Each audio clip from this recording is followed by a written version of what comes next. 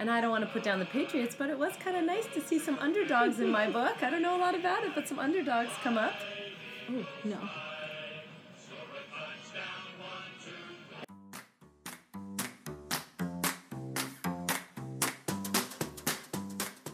Hello, and welcome back to Center Ed Teaching. The last couple of weeks, we've kind of gone through some tough ideological and philosophical questions about school choice movements and school segregation, and today we're going to return to some nitty-gritty politics and policies. Wait, what? What is this? What is this, Matt? I don't know, Roberta. What is it? I'm pretty sure it's a policy pod! Woohoo! It is a policy pod, as Yes! Roberta shared with us. And so today we're going to talk about some of the mandate updates, and we're going to talk about specifically in New York State because, given as we've talked about in this podcast previously, the Every Student Succeeds Act really turns things away from federal mandates for adequate yearly progress and these other measures and returns them to the state. So by doing this case study of the state, we hope to give a framework for how you can think about what's happening in your school district, what's the legislation that's influencing that, possibly where to look, and then what are some of the implications of things that are going on in New York but that are also going on in other states. So one of the biggest changes that I guess we can start with in New York, and this one's not as new, is that there's the change from Common Core to Next Generation Learning Standards. What are they? Why does this matter? Start us off.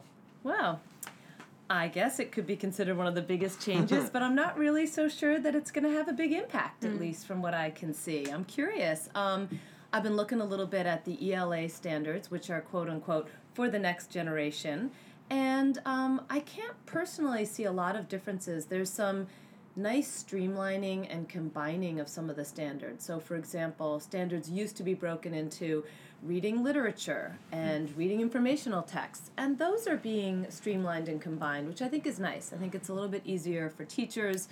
We're not breaking down the genres so firmly, and I think that's a good thing for teaching. And also, the one thing that I kind of like, although I don't know if it has a big impact, is that the English standards are talking about lifelong learners. Hey, what a concept. And enjoying literature and reading culturally relevant literature. So whether or not it has an impact, there is a nod to students enjoying school and enjoying literacy. And I think that's not a bad thing. Math, I have not taken a close enough look at. I assume that the changes are not that different. Yeah, I mean, in math, we're seeing a lot of the same thing, that they changed the name, Right. but the standards themselves are relatively similar. Some language is different. The biggest thing that's of note is that there are specific standards that have been excluded. I think that, but you're really looking at very specific content standards that I think that the State Ed Department is saying we're no longer going to be assessing distinctly for these standards. I'm looking at about like 10, 12, maybe 15 math standards out of hundreds that have been excluded, and then others there are some changes in the focus or in what students are supposed to produce as a result of that, whether or not they need to apply it or analyze the information. But, consistent with the ELA, there isn't that much of a difference between the standards. I think one of the things that I would say I'm a little disappointed in is that for the title of the standards to be considered the next generation standards, as we're having conversations about 21st century skills and the 21st century student, and I actually don't see anything in either subject around the looking at 21st century skills as being a key factor here. There are no specific standards that are really focusing on the importance of communication, elaboration, creativity, collaboration. There's certainly no more additional standards around technology or the use of technology or how technology plays a role in learning. And while I don't think that technology or any particular app or software is considered 21st century, I think that it's somewhat obvious to exclude one of the major forms of communication in our next generation standards. In fact, our next generation standards look a lot like the last generation standards. So I think that the release of the next generation standards is going to have the impact that it desires, which is to do the same thing under a different name. I agree. I think this whole question of which generation, what is it, a next generation? Is it the past? I totally agree. I think it's a misnomer. Well, you had also brought up the idea of assessing, which I guess is what, is really important because these standards exist now in the educational landscape that we live in to be used as accountability measures. So given that the New York State Plan has been accepted by the Department of Education at the federal level this year, what do the accountability measures look like? What subjects do they cover? How is this academic performance calculated? What does this look like kind of at the end? So previously, all of the state's expectations for schools has been consistent with No Child Left Behind, which identified that schools would be evaluated from grades 3 through 12 in student performance in math and ELA. And they identified a chart that demonstrated that if you grew with adequate progress, aka adequate yearly progress, or AYP, if you grew a certain rate every year, by 2014 we would have 100% proficiency.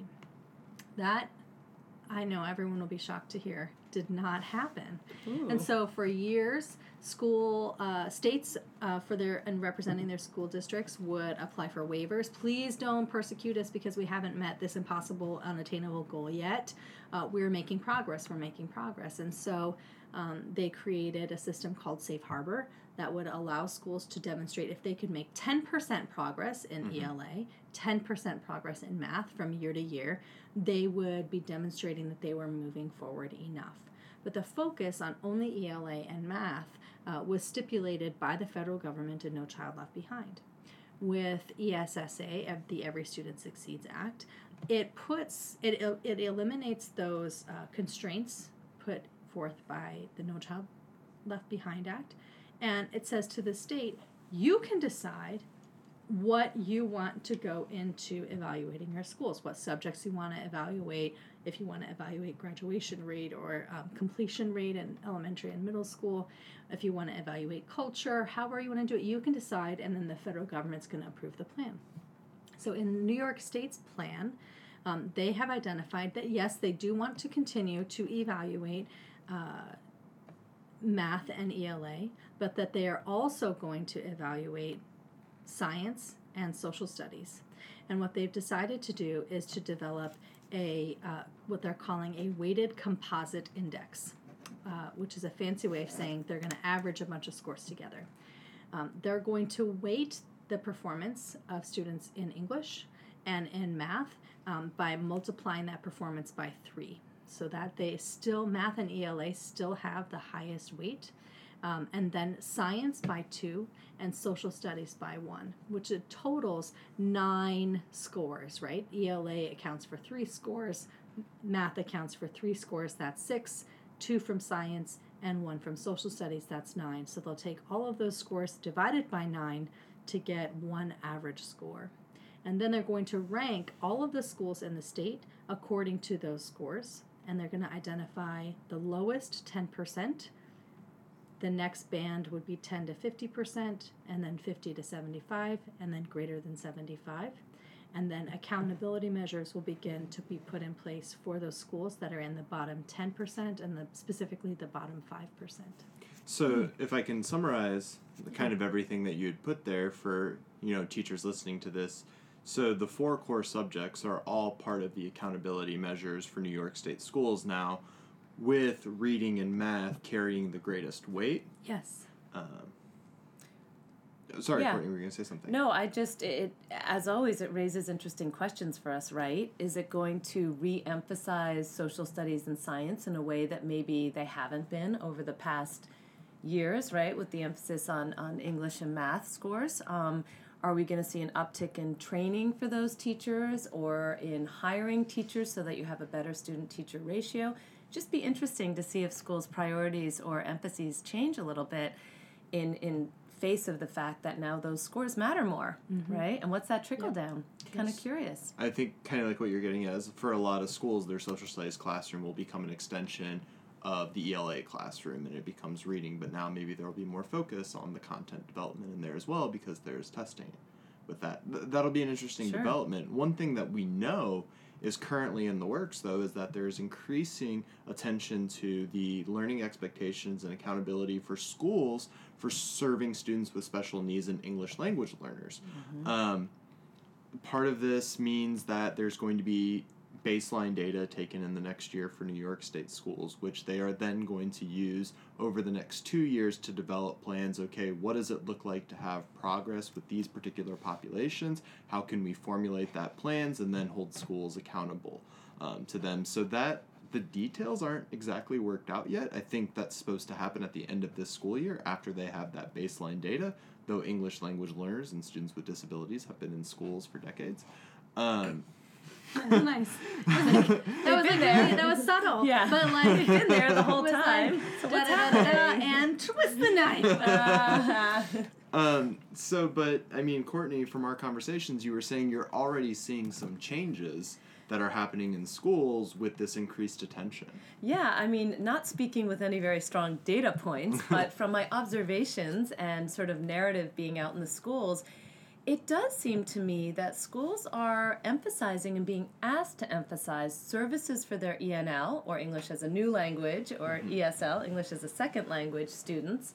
There seems to be somewhat more of a focus or a concern about hiring and training their ENL teachers, which for us on the sort of coaching and teacher support side, I've definitely seen an uptick in school administrators and also school staff being interested in educating themselves more about ENL strategies, about maybe potentially going back to a TESOL program. So I've heard a lot more renewed interest, and specifically schools are being asked to include a decent percentage of ENL strategies and focus in their professional development for their teachers. So these are all changes that I'm sort of on a feeling level noticing in the schools. And I do think statistically we've had an uptick in ENL populations, probably around the country, but also in New York City.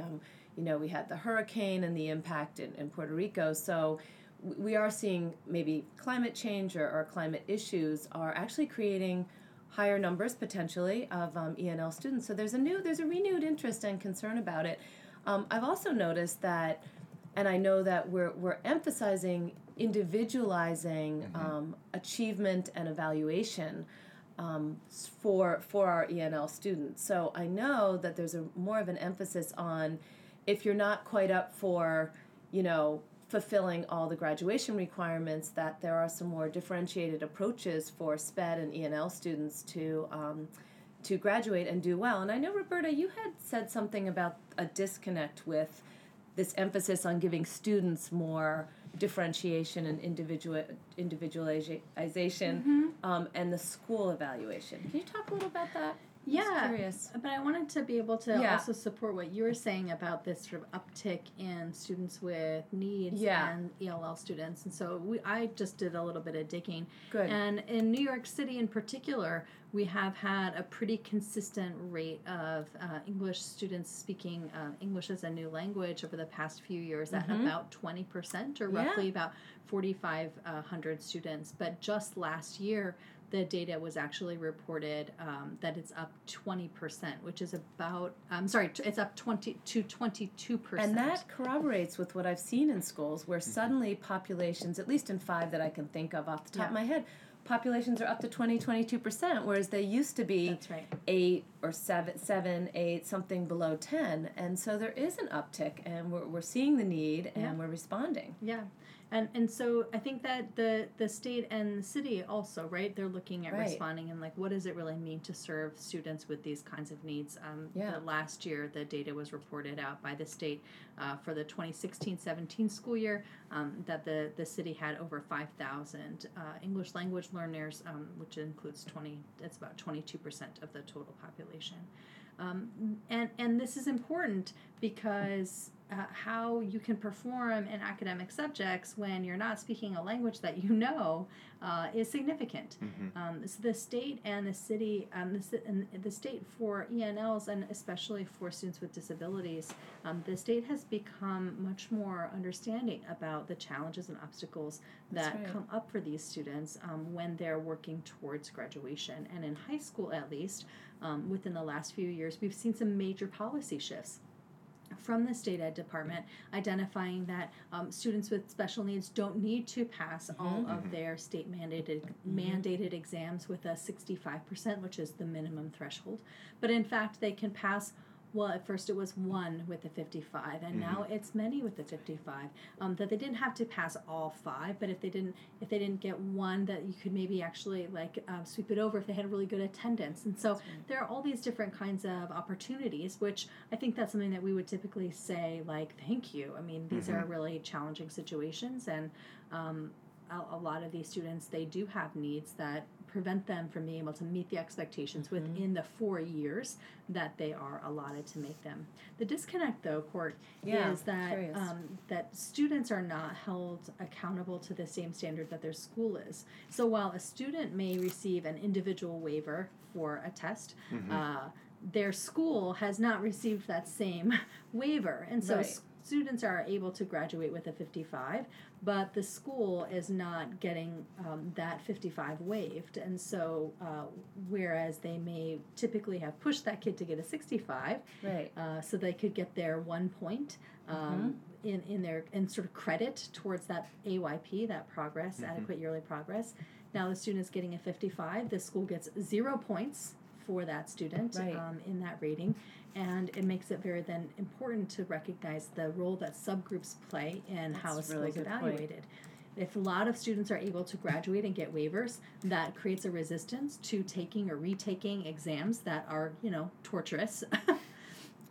Anyone could understand that, but because they're not re-encountering that exam or being encouraged to, or because they don't have to in order to graduate, then the school is really losing out on the opportunity to earn credit for those students' increased performance as it does throughout their schooling.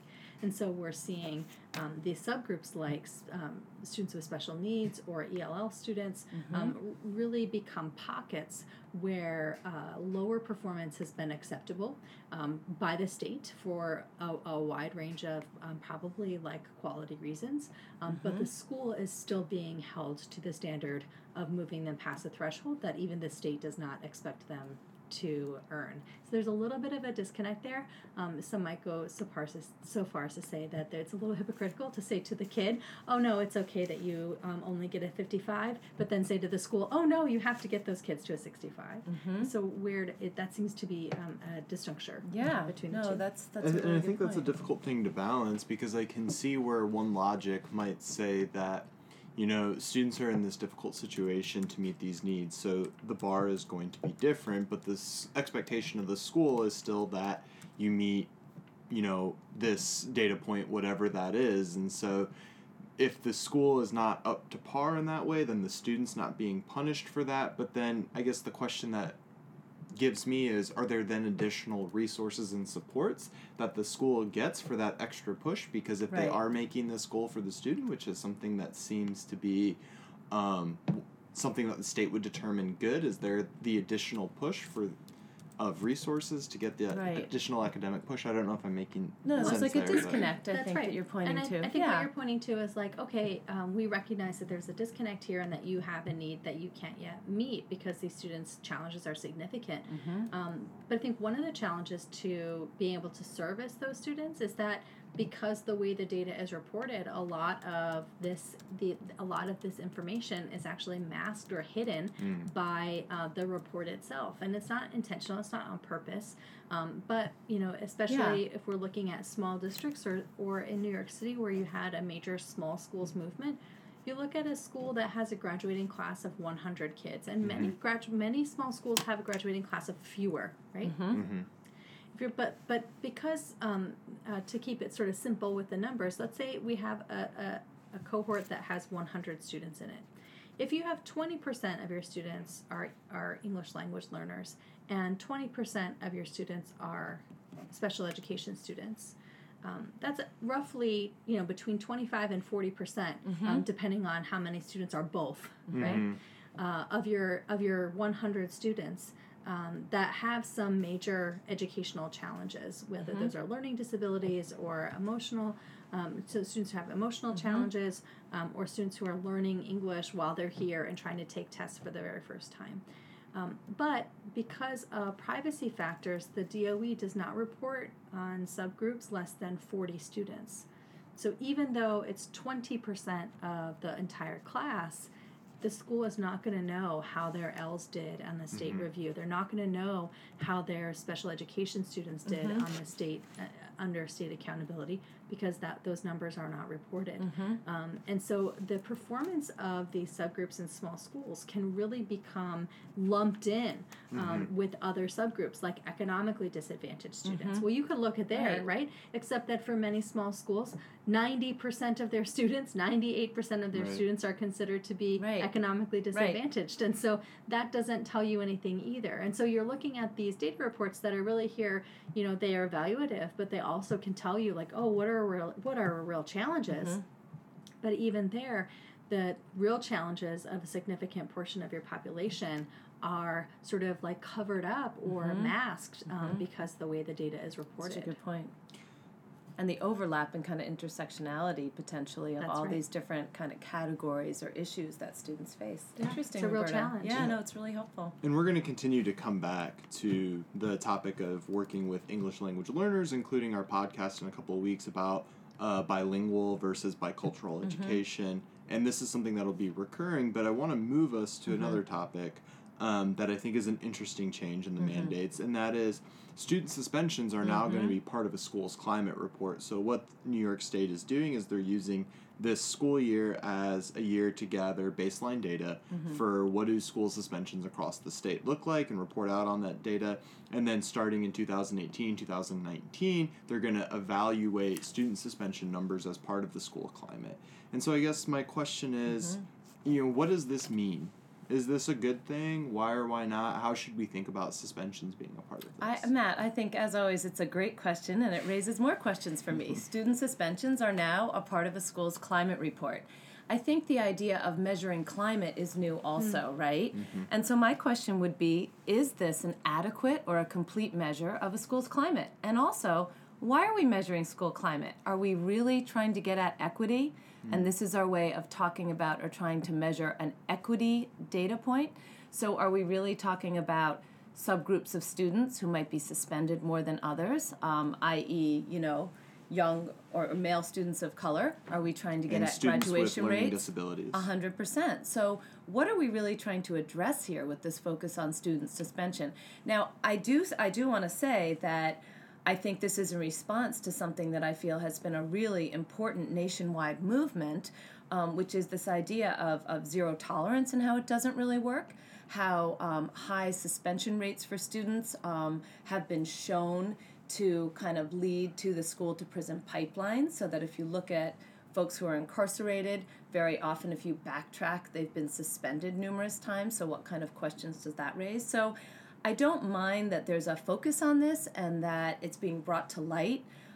It's thinking a little bit about some of what Obama and his administration talked about with My Brother's Keeper. Some of these other kind of movements, I believe, are being kind of alluded to in some of these policies. But I would like to say, what kind of a measure is this? Does it measure all schools' climate and whether or not they have a positive climate? Is it too narrow a focus? And then, of course, being in the schools on almost a daily basis, what's the impact, right? That's always the question. Are we going to start to underreport suspensions, suspend students less? Are we going to actually take steps to think more in a more complicated way about why are we suspending students, and should we be suspending them less often? Should we look into some restorative practices and retrain ourselves? Or is it merely going to lead to a numbers game?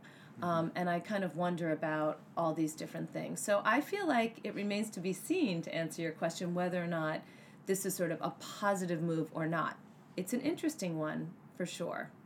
Yeah, Roberta? I agree with you. I think that it raises a lot of questions about the ways in which, like, what are we doing with this information? What does it really tell us or not tell us?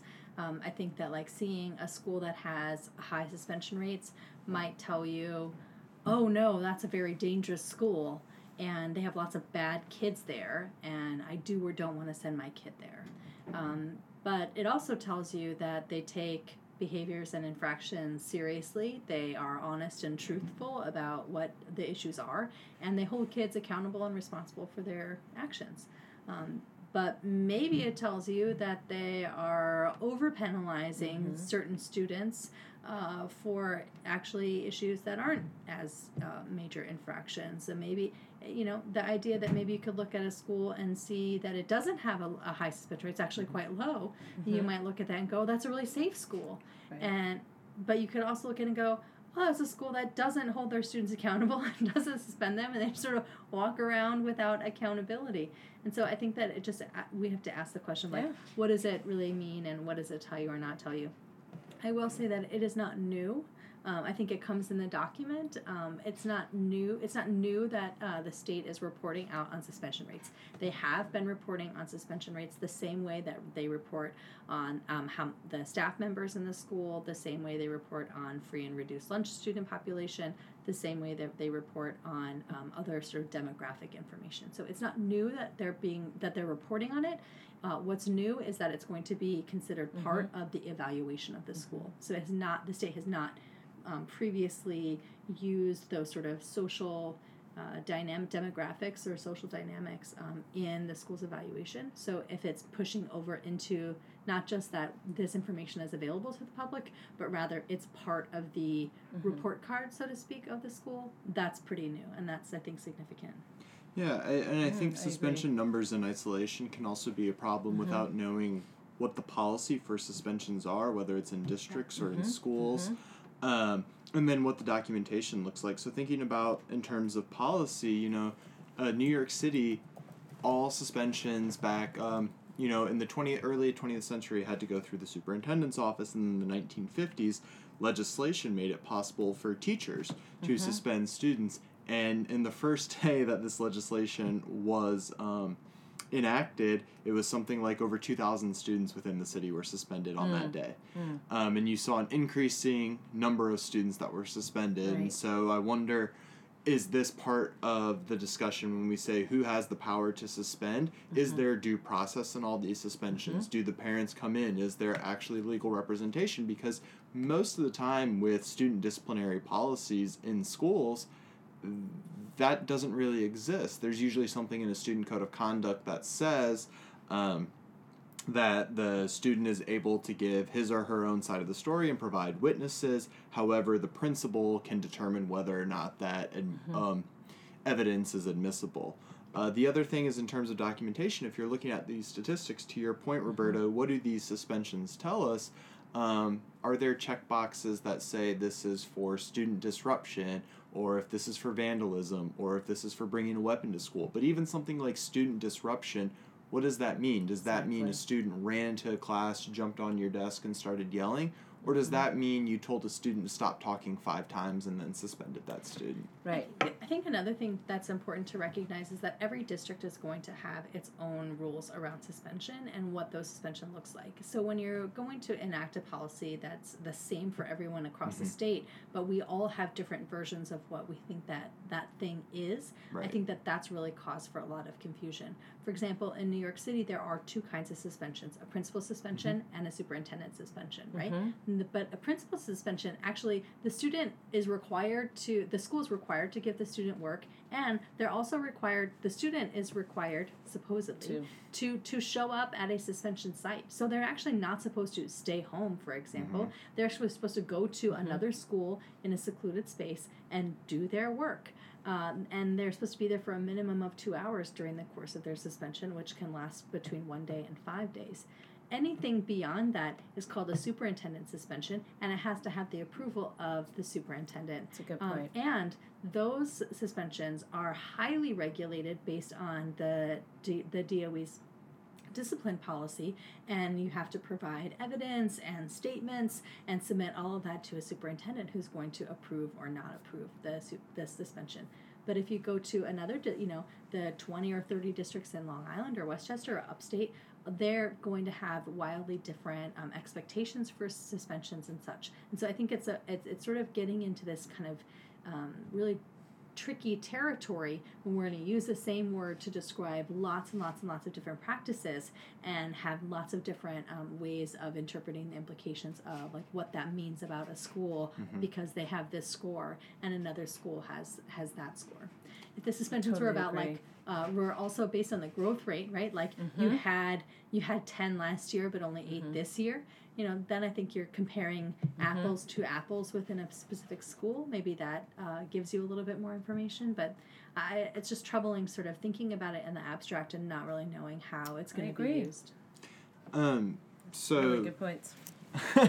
Changing direction again, something else that was debated about in the process of the adopting for the new plan was how to rate the Achievement and Growth Index. And so the original plan, the Achievement Index carried greater weight than the Growth Index. And after public comment and resolution, now the Achievement and Growth Index are weighted equally. So when this comes time for school evaluations, what will this mean for schools? And I guess how does this work then? Or what's going to be the implications of this? Well, the Achievement and Growth Index is really important, and we can take a pause there to try to really let that sink in. Woo-hoo. The Achievement Index, right, is this idea that you have to hit a certain number in order to be seen as meeting that standard, right? The performance on tests is a really great example. You need to hit a 65 in order to pass the exam. That is a bar that's set for everybody. It's the same bar. And so when we look at the achievement of students within a school or of schools within a district or districts within a state, and we can look at them and say, oh, these are the schools that exceeded that bar, these are the schools that met that bar, these are the schools that fell below that bar. And that gives us an understanding of the performance and the academic achievement of the students within those communities and spaces. When you look at but to be fair, is that a fair explanation or a fair understanding of their work, their effort, or their achievement? If your achievement is about how far you've come or how hard you've worked or how much change or growth you've made, Progress. right? And not all of these schools are built the same, right? So they have different demographics, they have different with students with different kinds of challenges, they have a wide range of challenges that they're dealing with and a wide range of resources. So if we're going to compare schools, does it make sense to compare them on a set or specific standard? This would be that achievement metric, right? Because they're not all working with the same resources or materials, right? If you're running a race and not everybody starts at the starting line, some people start ahead of it, some people start way far behind it, is it fair to measure how quickly the runners ran? Right. So this is sort of becomes the question. So the response to that or the answer to that says, okay, then let's measure them on how far did the runners run based on where they started, and how fast were they running based on where they started. And let's give more benefits to those who make more progress. And so then what we'll see are these progress indicators. I mentioned one earlier when we talked about safe harbor, or the idea that we can't meet the achievement target that the DOE or that the state ed department or the federal government has set out for us, but we did make 10% progress this last year, and that's got to count for something, right? And so we're making progress, and the idea that you can give, now let's reverse the metrics. Let's say those who made more progress last year than they did this year, they haven't made any progress, so their progress window has shrunk. Those folks end up at the bottom, and the people who are making the most progress, 10% progress, 12%, 15% progress, they end up at the top of the ladder. The challenge, though, is that it is easier to make more progress when your performance is low, right? So when I'm really struggling, I can make more progress in a shorter period of time than if my achievement was high. That progress Sure. window, or that rate of progress, right? Slows down. You can't make 10% progress when you score a 95. Right? You're topping out. And so one of the challenges and the disconnects between looking at this system as an either or system, right, is that in one system, people who are making amazing progress, really, really working hard, really finding solutions for struggling students, they can make lots of progress, but they can't always hit that achievement benchmarks. And vice versa, those who are hitting the achievement benchmark may or may not be making any kind of meaningful progress for their students because they're sort of riding high on kids who always have performed well and will continue to perform Right. well. And that's really one of the challenges. And I'll just close by a little illustration. Two schools in the same building, surveying the same demographics of students, and one of them did not make their 10% progress, and therefore was identified as a struggling school by the state, and accountability rates came in, and reviews, etc., etc. School in the same building is considered to be a good school of good standing because they did make their 10% progress. However, when you look at the achievement of both of those schools, the school that's now in a flood of accountability outperformed the school in good standing by 15 That's or right. 20 points. So actually, their achievement was higher, but they're receiving more accountability and more sort of like noses, people in their business and a lot of critique. And the school that was considered to be doing very well because of progress actually has a lower achievement score. Now, the impact of that ultimately is that parents and families and whoever takes a look at that public data and goes, oh, well, this one's in trouble and this one's doing well. And that informs their enrollment data, that informs their perception in the city, that informs all sorts of things. And so this is a challenge. I'd like to say it's not one or the other, but we really should be looking at both. We should really be looking at how are people achieving and also how much progress are they making. Which the state is trying to do. To do. But one thing that I always find so kind of frustrating about these data points is that, let's say the test is being taken in 10th grade. Mm-hmm. When you're talking about growth in data or the performance in that data, that's 10th graders in 2011, then 10th graders in 2012, then 10th graders in 2013. Mm-hmm. So, no? No. It's the individual. It's how they are predicted to perform. With a peer index, Well, wait. Roberta? But based on the school's previous performance. Or is it based on a peer index and algorithmic approach? It depends on what you're looking at. At the city level, it is peer-to-peer, that students are matched with 50 other students who have their exact same demographics. They have like a 13-point demographic and performance algorithm that gives the students a certain score, and then they're matched with 50 other students who have that same score, and then their performance is compared sort of year to year, and they do like outlooking, like predictive scoring. But at the school level, go ahead. So, no, go ahead and finish. Well, I'm sorry. Then at the state level, though, at the state level, I don't know how they haven't measured progress at the state level beyond, they have. It's been cohort to cohort. So it's last year's 10th graders against this year's 10th graders. That's what you were saying. But they're also measuring that over several years because it's this year's graduation rate, and they're only measuring the 12th graders who are in that school for several years, right? But then they took those tests 2 or 3 years ago. But what I'm saying is statistically, like, that's not actually good research because you have different subjects for the data points. But now what you're telling me about the individual students has me even more troubled because it seems that demographics are being used to create a student profile for academic performance, which is creating a number which then those students are judged upon. Yeah.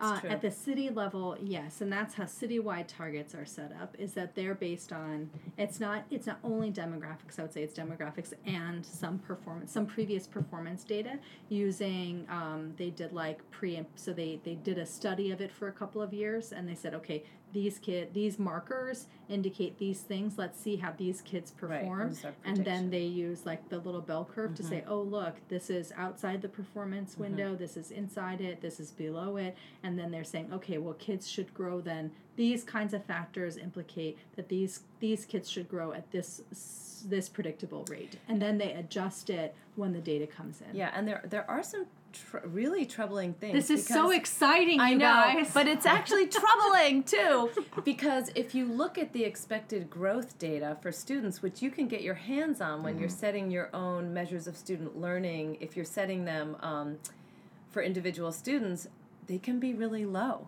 And there can be an expectation that students in certain demographics or who fit certain performance indicator, conglomerates, that they will not grow very much. And I have seen that used to disadvantage of really encouraging student growth because they're not expected to grow that much based on the data. And so there's some troubling things about it. The other thing, just to build on what Roberta said, I agree that there should be sort of half and half. My daughter, interestingly enough, was in a classroom where the teacher was really impacted by this kind of policy because she was an 8th grade math teacher, and the school, glad to say, she went to a wonderful school, I'm very thankful, but the students were topping out on their math scores on their 8th grade math test, so they decided on a school level to give them the Regents exam. So the students kind of topped out. They were all getting 4s, whatever number, but decent, strong 4s on their state exams in 8th grade. So she brought the Regents in, and then the kids were still getting their 4s, but they didn't move within the 4s to get higher 4s, and they were passing the Regents exam or doing well in the Regents exam before they went into high school. So they were being evaluated on a data set that they really couldn't grow very much, and so they were opting for higher standards, basically, for the students that they were not being evaluated on. So it's sort of damned if you do, damned if you don't. You're kind of trapped at either end. I don't really think that any of these evaluation approaches are really getting at long-term student growth or real student growth. But I agree. I think it's better to do half and half, to really emphasize both. Yeah, it's troubling. It's a little troubling, as I said. I find the evaluation stuff to be a little troubling. Yeah, we might have to come back to that. Yeah, someday. Mulling it over. I've got things going. We've got that reeling over here. You got stuff around. You gotta keep up, buddy. You got stuff. Well, I just. All right, it's really troubling. I agree. Okay, you want to get on to something else? I will move us on to something else with the intent to return at some point. Sure. So one of the things that it seems the new kind of state policy that's being done under ESSA makes a strong statement that there's still local control for curriculum, that this doesn't mean the federal government's taking over, that the state is prescribing curriculum, that there is, or that there was and will continue to be local control. So what exactly does this mean?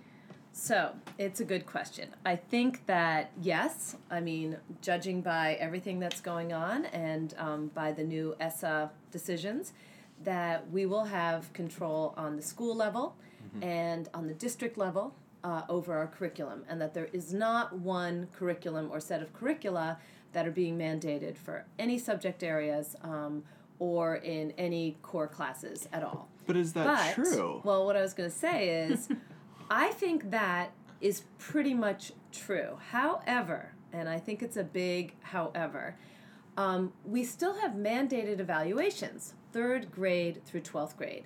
And students need to actually be proficient in multiple areas. We know now that we're moving beyond just ELA and math and into science and social studies. So our students need to be progressing, and they also need to be meeting achievement goals across the board. And those are mandated. So the Regents exam, to be more specific, in almost all subjects, and the 3 through 8 state exams, at least in ELA and math for now, I would like to say are driving, and if not driving, impacting heavily the curriculum that teachers feel that they can teach and that they need to look for. And there are new curricula within the past 10 years that are being vetted in a new way by the state on Engage New York, for example, and by the city with certain vendors even. So I'd like to say that, sure, we still have choice and control, if you want to use that word, but it's control within a system that that has mandated assessments with mandated skills, and some content in math and science and social studies that need to be covered. So is this a modicum of freedom? is it a quid pro quo? We still have these high stakes tests that are kind of driven by the Common Core standards. But no, we're not going to prescribe your curriculum. So deal with this piece of it that we're going to keep intact, the exams and the Common Core, and we'll allow you freedom in another realm. So it's a really good question. I'll say that I agree with you that the curriculum is not prescribed, and that's a relatively true thing to say. Officially prescribed. And I think that that's true, like even in New York City, where the city does not identify, like, this is the one curriculum that everyone has to use. They do vet. And identify multiple curricula that have been vetted and pre-approved by the district. But more and more. That's right, more and more. But I also would want to just emphasize that other than the high school Regents exams, the 3 to 8 state tests that have existed for math, science, social studies, and ELA prior to last year were all created by Pearson, which is a major publication house and produces tons of curriculum. And so if you're a school district or a school teacher and you get to choose your curriculum and you can choose the same curriculum of the people who are making the tests that your students are evaluated by and that you are evaluated by, then there's a pretty good indication that you're going to choose that. Absolutely. Just because the State Department has selected that vendor. Now that's different now. They lost their contract a year or so ago.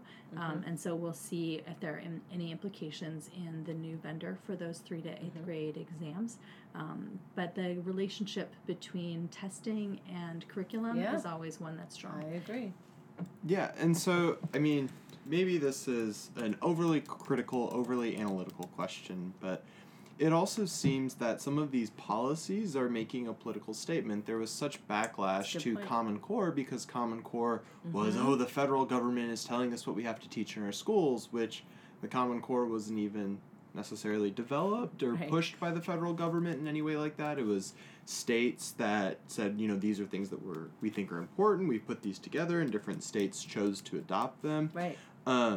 But when you talk about this emphasis on the local control of the curriculum, and you talk about creating standards that are specific to the state, which aren't that different from the state or from the standards that were built through a consortium of states, when you talk about paying attention to student suspensions and using that as a qualification of student climate or the school's climate, and when we've talked about that really doesn't even get at all the complexities of what's going on in a school, it seems like this is educational policy that is working on two different levels, that of policy and that of PR. Yeah. Like political they learned their bargaining. Lesson, right? They learned their lesson. I agree. I mean, and I hope that they did, right? But like this, to me, the comments in the plan, the ESSA plan that are talking about like, oh, don't worry, you're still going to be able to design your own curriculum. Now, one, it's good to be explicit about those things. I'll say I always value the ways in which New York State and New York City appreciate choice, that they are not trying to say that there's a one-size-fits-all solution. And I think that this is, with as much critique as we read within these things, I think this is a fair thing to say. It's a fair thing to emphasize. But it's also clear to say that they're emphasizing it in a form of hand-holding, in a form of communicating to the public, like, don't worry, it's not like you thought it was last time. The DOE and the State Ed Department has not mandated curriculum since I've been here in over 15 years. And I've been here forever, and no, it was never mandated. They haven't done this. And I don't think that there's any reason for them to begin to do so. The idea of local control, though, is going to feel good to a lot of people who are concerned about state and federal overreach. And so I think that this is much more about public relations than it is about actual policy. I agree with that. I think it's a little bit of a quid pro quo, and just to not to constantly cycle back to evaluation and school evaluation, what impact it has. Schools in New York City are still being evaluated in curriculum. Do you have strong curriculum? And when the district comes in to evaluate a school, curriculum is one of the areas that they are mandated to show. And so there's a little bit of a sticking point there for me. Well, you can do whatever you want to do, but we're going to evaluate it. But what are you evaluating? What are you looking for? Well, we're looking for something strong. We're not really going to tell you what it is, but we're going to evaluate you on it. And I think more and more I've seen schools being evaluated a little bit more rigorously on curriculum as opposed to instruction, for example, which is another focal point. And so it makes me wonder. And now we also have, and this is new for me, who's been in the system for many years, we have vetted curriculum, as Roberta said. And so my feeling is that it's not mandated. Oh, no, it's not mandated, but it's kind of highly suggested. And we at the DOE in New York City are mentioning and putting out their links and sometimes supporting financially the use of different vendor-created curricula. Collections is one, for example. And some curriculum has been made free. Exactly. That the DOE has purchased a district set, and anybody can get it. So there are definitely well, it's not mandated, incentives. and these are district-wide choices, and I think that's what the state means. That local is your district, right? And so whatever, so your district might mandate curriculum. Your district might provide curriculum for you for free. Your district might highly recommend you do curriculum, but the state is basically saying we are not, and that's an important point because New York State is sort of the both ends of the spectrum. We are extremely urban. We are extremely urban, and we are extremely rural, right? And there are the political leanings across the state depending on where you are. If you're in the New York City or the New York City metropolitan area, if you're in the tri-state area, or anything north of White Plains is upstate, right? So, you're right. So the state really does have to look at a wide range of constituents, and it would be very difficult for them to mandate or regulate a curriculum that met the needs of such a diverse population. So, sorry, Matt, we have a lot to say on that. No, and I think there's a lot more to be said. I think this conversation is only really begun. And a lot of our work, and a lot of our work, actually, more and more of it is around supporting schools to either develop or adapt curriculum that they think is going to work for them. So we're seeing an increased need, again, like an uptick in schools saying, help, we need to be creating curriculum, we need it to work, but we also need to be managing the evaluation that's going to come down the pike where they're going to be looking at it, the district is. So it's interesting, So one last thing that I think is important to talk about in this document is not necessarily a policy mandate in a sense, but there's going to be a new research emphasis on teacher retention. And my question is kind of, what are these studies going to find that we don't already know? And what new information is going to surface? So according to a 2016 study, which there have been studies like this over the last decade, 45% of teachers leave the profession in the first 5 years. There's another study conducted by the Learning Policy Institute, which New York State has actually hired to conduct this research into teacher retention in New York State, that found that 90% of job openings in for teaching are teachers who are leaving the profession. That some are retirement, but over 2/3 leave for some kind of dissatisfaction with the profession. That same study also found that teachers in Title I schools leave at a 50% higher rate, and teachers working in schools of the highest concentration of students of color are 70% more likely to leave than teachers that are not teaching in those schools. So we have these studies. We have studies by the Institute that's going to now do the studies in New York State. What more can we maybe learn, and what's the thinking behind this? Well, I think the key question that I'd like to focus in is what more can we learn? Yeah. And then once we hear it, will we learn it? Right? Because I think one of the things that those stats tell us is that teaching is really, really, really hard. And the narrative of the bad teacher who's responsible for the failing school is really, really, really old to me. And what I would love for this, I can't say what it will show. I can't say what will be learned at the state level. I can say what I hope that folks learn are what are the conditions in which these teachers and these young teachers are dealing with, and what are the tipping points that are causing them to leave, because those are the places where we need reform. I'm the first one to say, our schools need a lot of help and our teachers need a lot of help, but also there are things that are in place that make their jobs easier, and there are things that are in place that make their jobs much, much, much more difficult. Absolutely.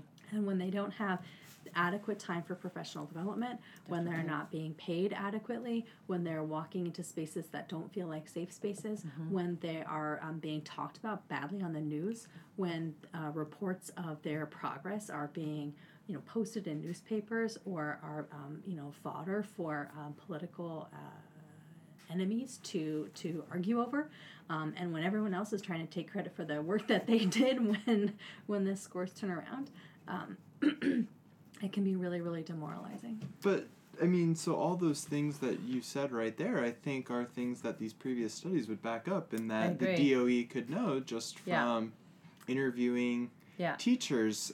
And so I guess my real question is this research that's intended to create changes in policies to make the teaching profession better for people, or is there something else here? I mean, and maybe I'm being too critical about this, but I don't know, it's a concern that I have. Go for it. I'm concerned about this too, and I think that Roberta articulated a lot of the concerns that I have, and I think that, Matt, you're right, that we should know this already, right? We should know some of the conditions that we need to put into place as policy or to support schools on the school level, to support teachers to love their jobs and to be inspired to stay.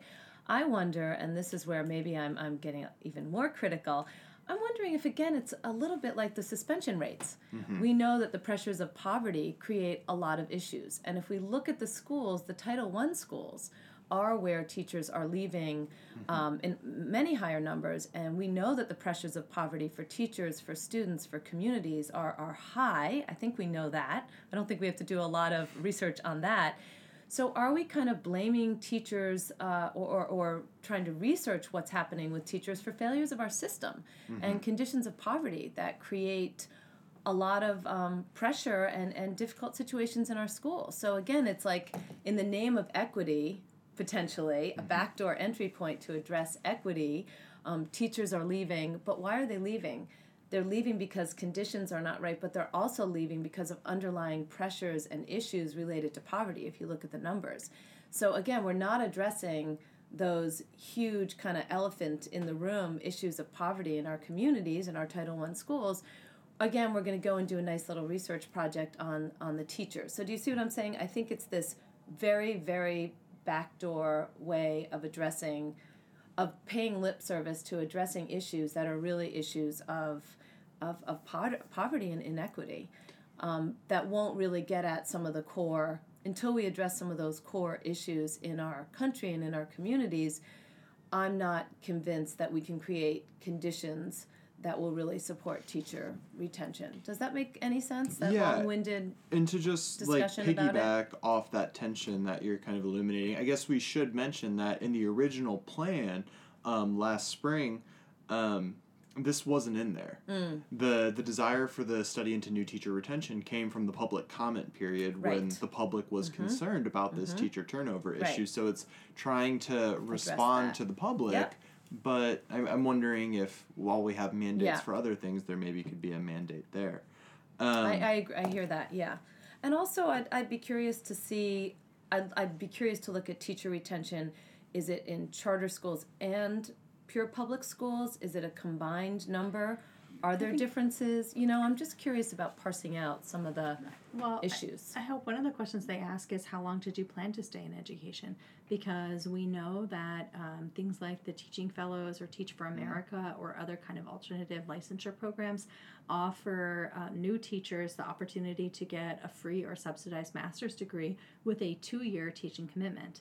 And so if I get into teaching to get my master's degree and then move on to my real profession, then I don't have any intention to stay in the field longer than my 2-year contract, essentially, and then I can move on. And I think that there's a real question to ask about how much of these teacher retention rates are a result of, I've chosen to leave a career that I thought I was destined for, and how many people are choosing to leave a career that they had no intention of staying in the first place. And so the Learning Policy Institute actually disaggregates by alternative certification programs and finds that they're 25% more likely. So it definitely to leave the profession. Oh, absolutely. But what I find interesting about that is that they are more likely to leave the profession, but that the type of school is still actually the larger determinant. Interesting. Yeah. And I wonder where the nexus is between that alternate. That's also because those teachers are placed in those schools. Exactly. That's what I was just going to say. Have a hard time and recruiting. They need to.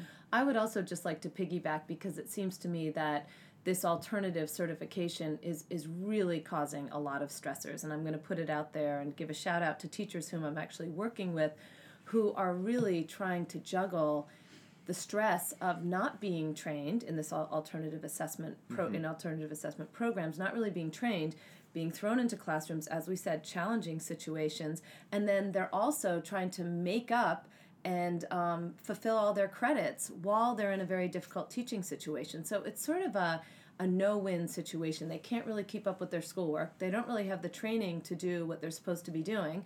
They're being evaluated all throughout it and not always being offered the support that they need. So it's just not a great scenario for teacher retention.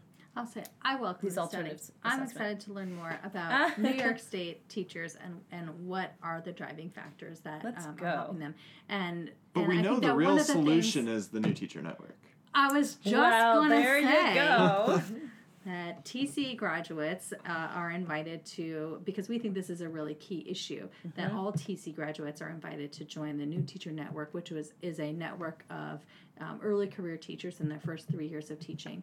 They receive free professional development from CPED for those 3 years, including workshops and hotline to our coaching team who can support them. And that model is something that we've looked at expanding to teachers beyond just TC graduates, but for now it is an alumni network, but something that we're really proud to offer here because we do believe that teacher retention is extremely important.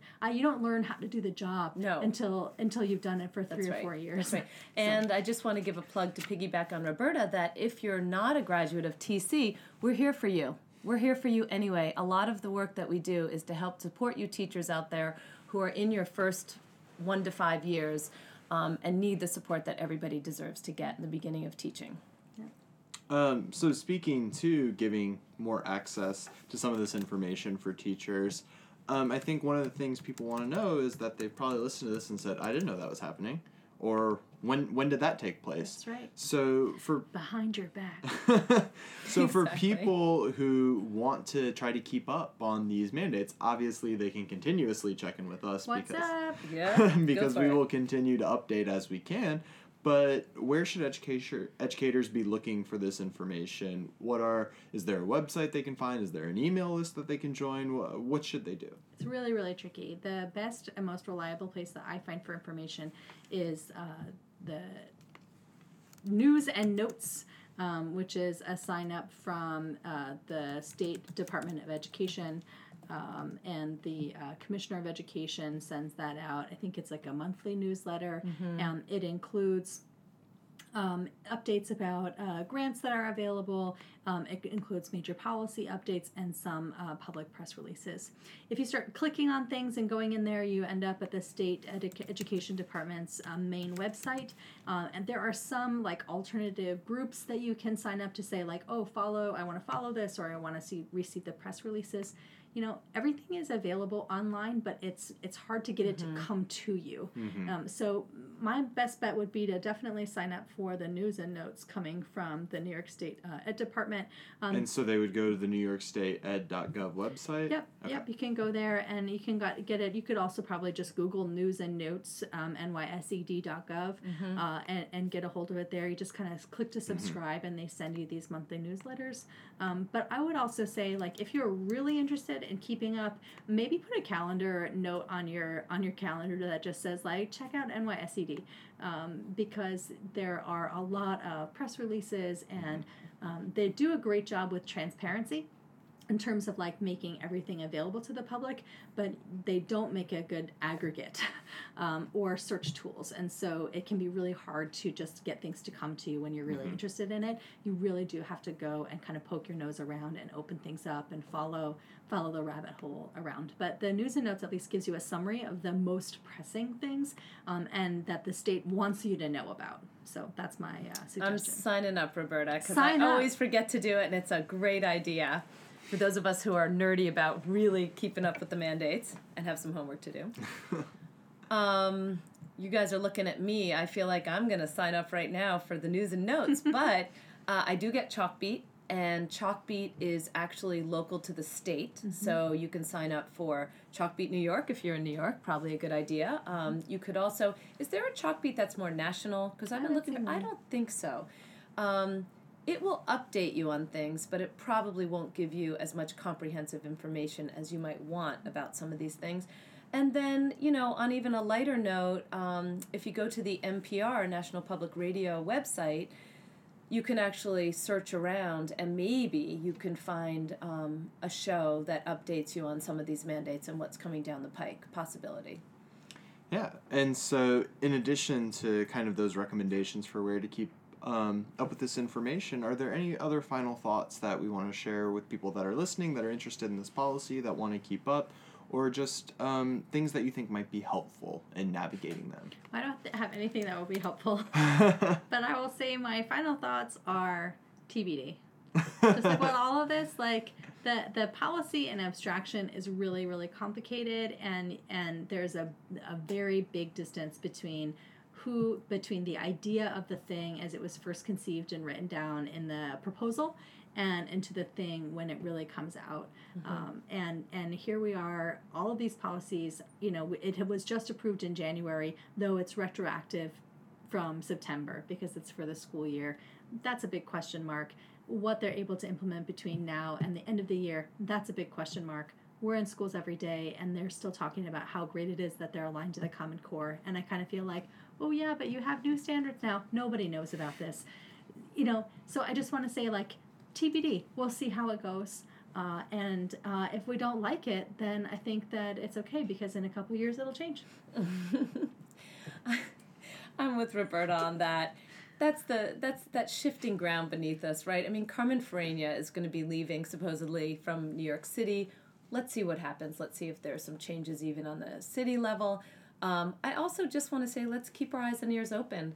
And parents and teachers, if you see or hear about changes that are happening, do a little research, dig a little bit more deeply. Why is this happening? What is it in response to? Because it's one thing, as Roberta said, to talk about abstract policies, but to see how they filter down and impact schools, classrooms, students, and even families is a whole nother thing to keep our eyes on. Yeah, I mean, I think one of the things that often happens when there are changes to state policy or district policy is that no one really knows, and then the data for the year comes out, and all of a sudden there's this kind of retroactive response like, oh God, we have to change all this to fix this data, right? There's not like a grandfathering in like there is of other large policy that eases someone into the transition. It's very That's stark, right. and it becomes very responsive. And so I think getting informed and keeping tabs on, okay, what am I doing? Where's my school at this point? Will then make that end of the year conversation at least a little bit smoother as you're able to then think about, okay, planning for next year, how do we maintain the great things that we've been doing while continuing to navigating this changing policy? Well put. Well, thanks for joining us, and we'll make sure to talk to you extensively again next week. Bye, everybody. Bye. Policy cut!